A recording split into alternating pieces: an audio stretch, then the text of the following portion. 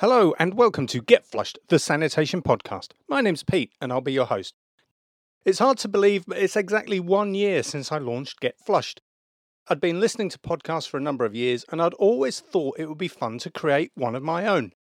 We'd been in lockdown and I'd been thinking about different ways to keep busy when I saw an advert for a podcast competition held by Rode Microphones in Australia. The blurb for the competition said, "Have you got an idea for a podcast? Submit a 1 or 2 minute mini episode to my Rodecast for a chance to win one of more than 100 podcasting prize packs." I love a good competition, so I sat down and I wrote, recorded and uploaded my entry. This is what I produced. Hello and welcome to Get Flushed, the portable sanitation podcast. My name's Pete and I'll be your host. Over the course of this series, we're going to take an in-depth look at the world of portable sanitation. Yes, it's about how we deal with poos and wees in the absence of a plumbed-in sewerage system. I've worked in that industry and I've learnt that everyone can recognise a portable toilet, but not many people understand or know how the industry works. Whenever I tell people what I do, they usually say, "Oh, I never use portable toilets, they stink." And that initial reaction was the main reason why I wanted to produce this podcast. Let's be honest, we've all opened the door on an overflowing portaloo and seen terrible things inside, and we've all decided we'll hold on till we get home. My experiences, though, have taught me that it doesn't have to be like that. A properly cleaned and well-maintained portable toilet can be a relief, if not a pleasure to use. Over the course of the series, we'll look at how operators make sure the right person is in the right truck, taking the right toilet to the right place at the right time, and how they continue to keep it clean once it's been delivered. We're going to analyse the market and think about different products and how they're deployed to best meet customers' needs. That includes some of the new and emerging technologies that are being developed by operators around the world. We'll have regular guests, including drivers and operators who work on the front line of portable sanitation protecting public health. So, please click the link and subscribe to make sure you join us for episode 1 to follow. Although I didn't win any of the major prizes, I did receive a Rode baseball cap because I submitted one of the first 1,000 entries. And the competition gave me an opportunity to start the show, which I have to say has gone from strength to strength. I've interviewed some great people and I've really enjoyed producing each episode. Over the past year, I've released 46 full episodes and half a dozen trailers, and I've really learnt how to use my recording equipment and the editing tools. None of that would have been possible without the support of my sponsors and patrons, the companies that have commissioned me to produce specific episodes, and of course you, the listeners. I'd like to thank everyone for their support, and I hope that you all continue to enjoy the show. I'll enter the competition again this year, but probably not with a podcast about toilets. And if you'd like to have a go, why not give it a try? You may stumble onto something big. You can record your podcast using just a phone. The Rode Reporter app works really well on Android or iOS, and there are plenty of free tools that will let you edit your final entry. Visit myrodecast.com for more information. In last week's show, I turned my focus towards strategy, and I looked at some of the elements that are typically used to set the high-level strategic direction of a business organisation. I want to continue that theme this week by looking at how elements such as vision and mission can be brought to life and put into action. That might seem easy in an owner-operated company, or one where the staff are mainly drawn from family members or close friends. Things typically get a little harder when you employ staff, and harder still if you use temporary or casual labour or even seasonal workers. I want to think about some of the tools and techniques that you can use to set and maintain the right direction.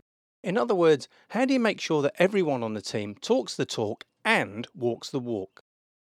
I read one blog recently that said the key to success is to build systems and processes in your business that are bigger than individual staff. Now, I don't disagree with that, especially if you want every customer to receive the same level of service, regardless of which team member they see or which branch deals with them.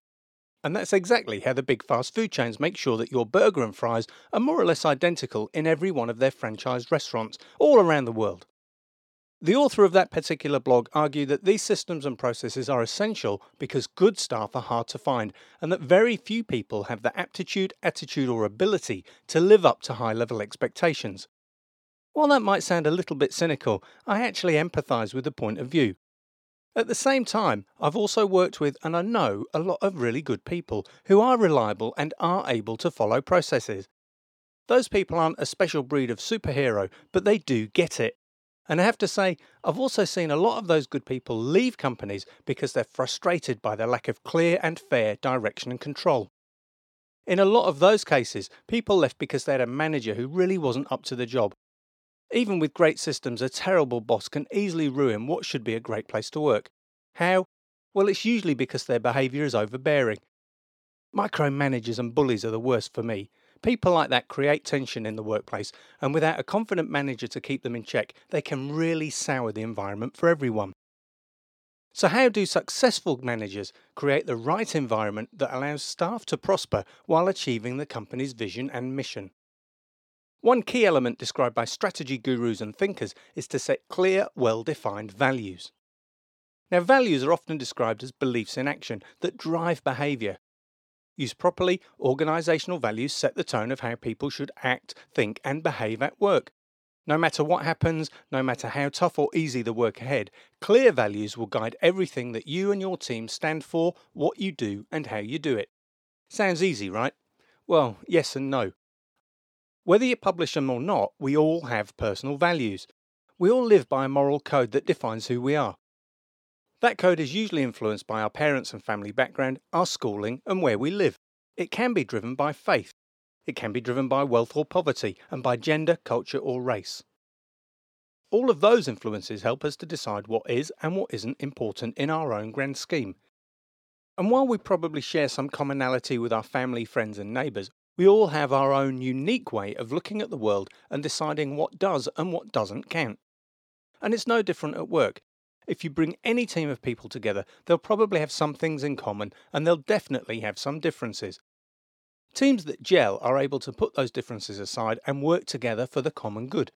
That's more achievable if the team members are aware of the beliefs and assumptions that the company rightly expects everyone on the team to uphold. Setting behavioural standards is justifiable because it's fair to expect staff to act reasonably and uphold the company values while they're at work.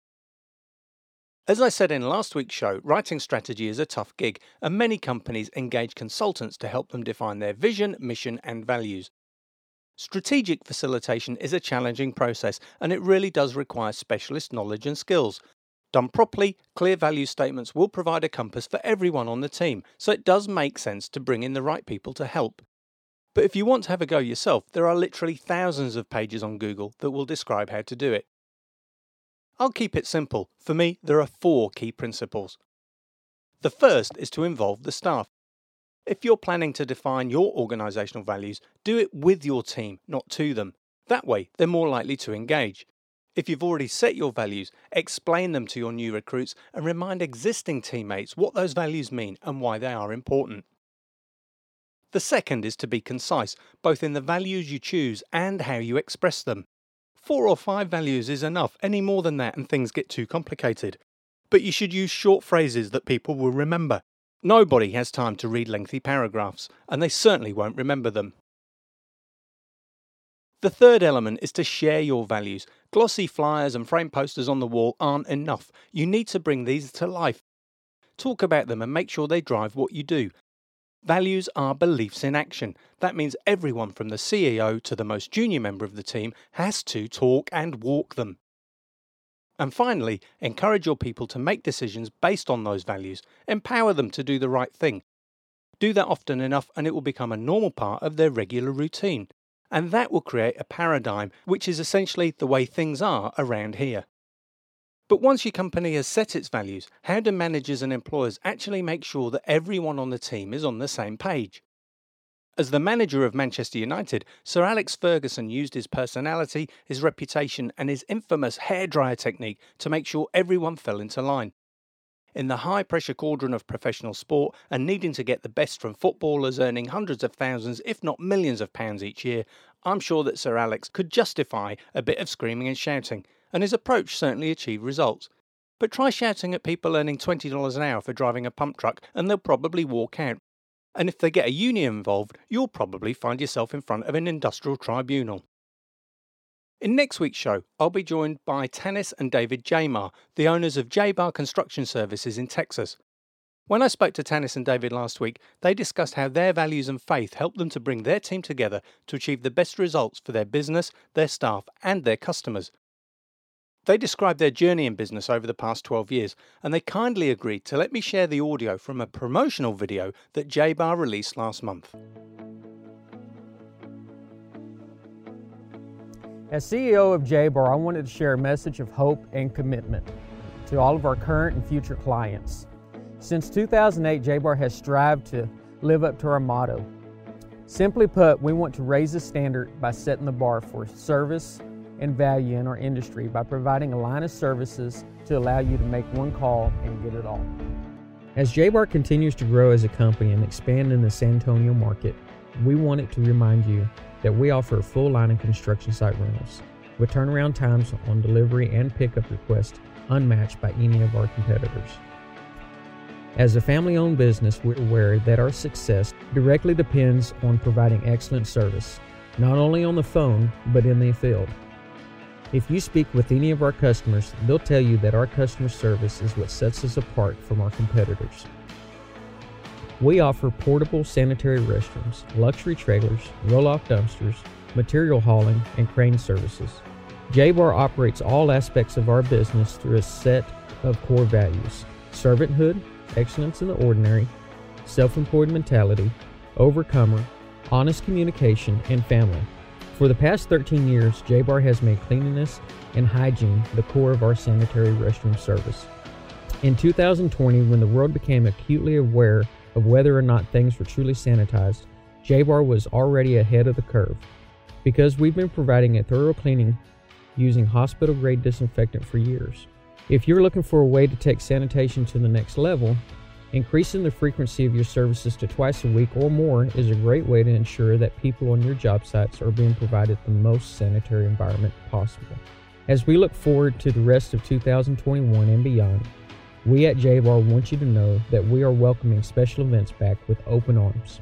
Concerts, festivals, outdoor weddings, any size event at any location, J-Bar is ready to roll.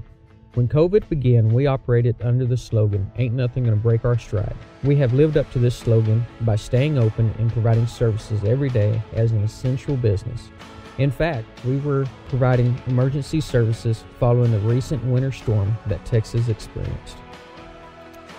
As a faith-based company, our mission has always been to serve our employees, customers, and the community by living out the example that Jesus set for us when He washed the feet of those around Him.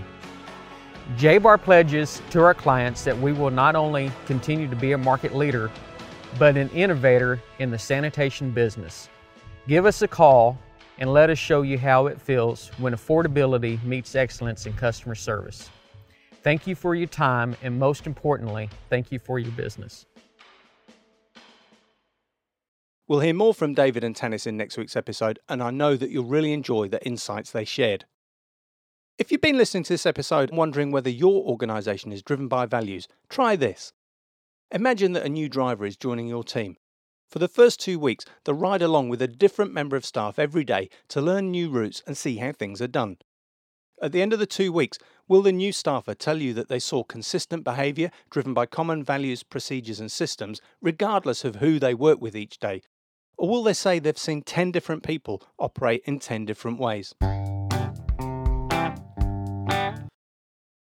In the first few episodes of this season, I spoke about an app that I use to inspect toilets, and over the past few weeks, I've received a number of messages and emails from people wanting to know more. Rather than talk through the app every time I get a new inquiry, I've produced a short video that explains how the app works and shows how it's typically used. I've shared that video on my Facebook page and Instagram, and I've put a link to it in the notes for this week's episode. If you'd like to discuss more, get in touch through social media or email, or join me in the sanitation conversation on Clubhouse. Before I end today, I'd like to remind everyone that on Sunday the 30th of May at 6 p.m. Eastern Standard Time, I'll be broadcasting live as part of the Podcasters Collective on Facebook. It's a free event and open to anyone who wants to watch, and again, I'll post links and reminders before that event begins. Okay, that's it for today. Please remember to tell everyone about the show and visit our Patreon page. That's patreon.com/getflushed to secure early access to every episode and bonus material that's not available elsewhere. Once again, thank you for your time. I've been Pete and you've been listening to Get Flushed,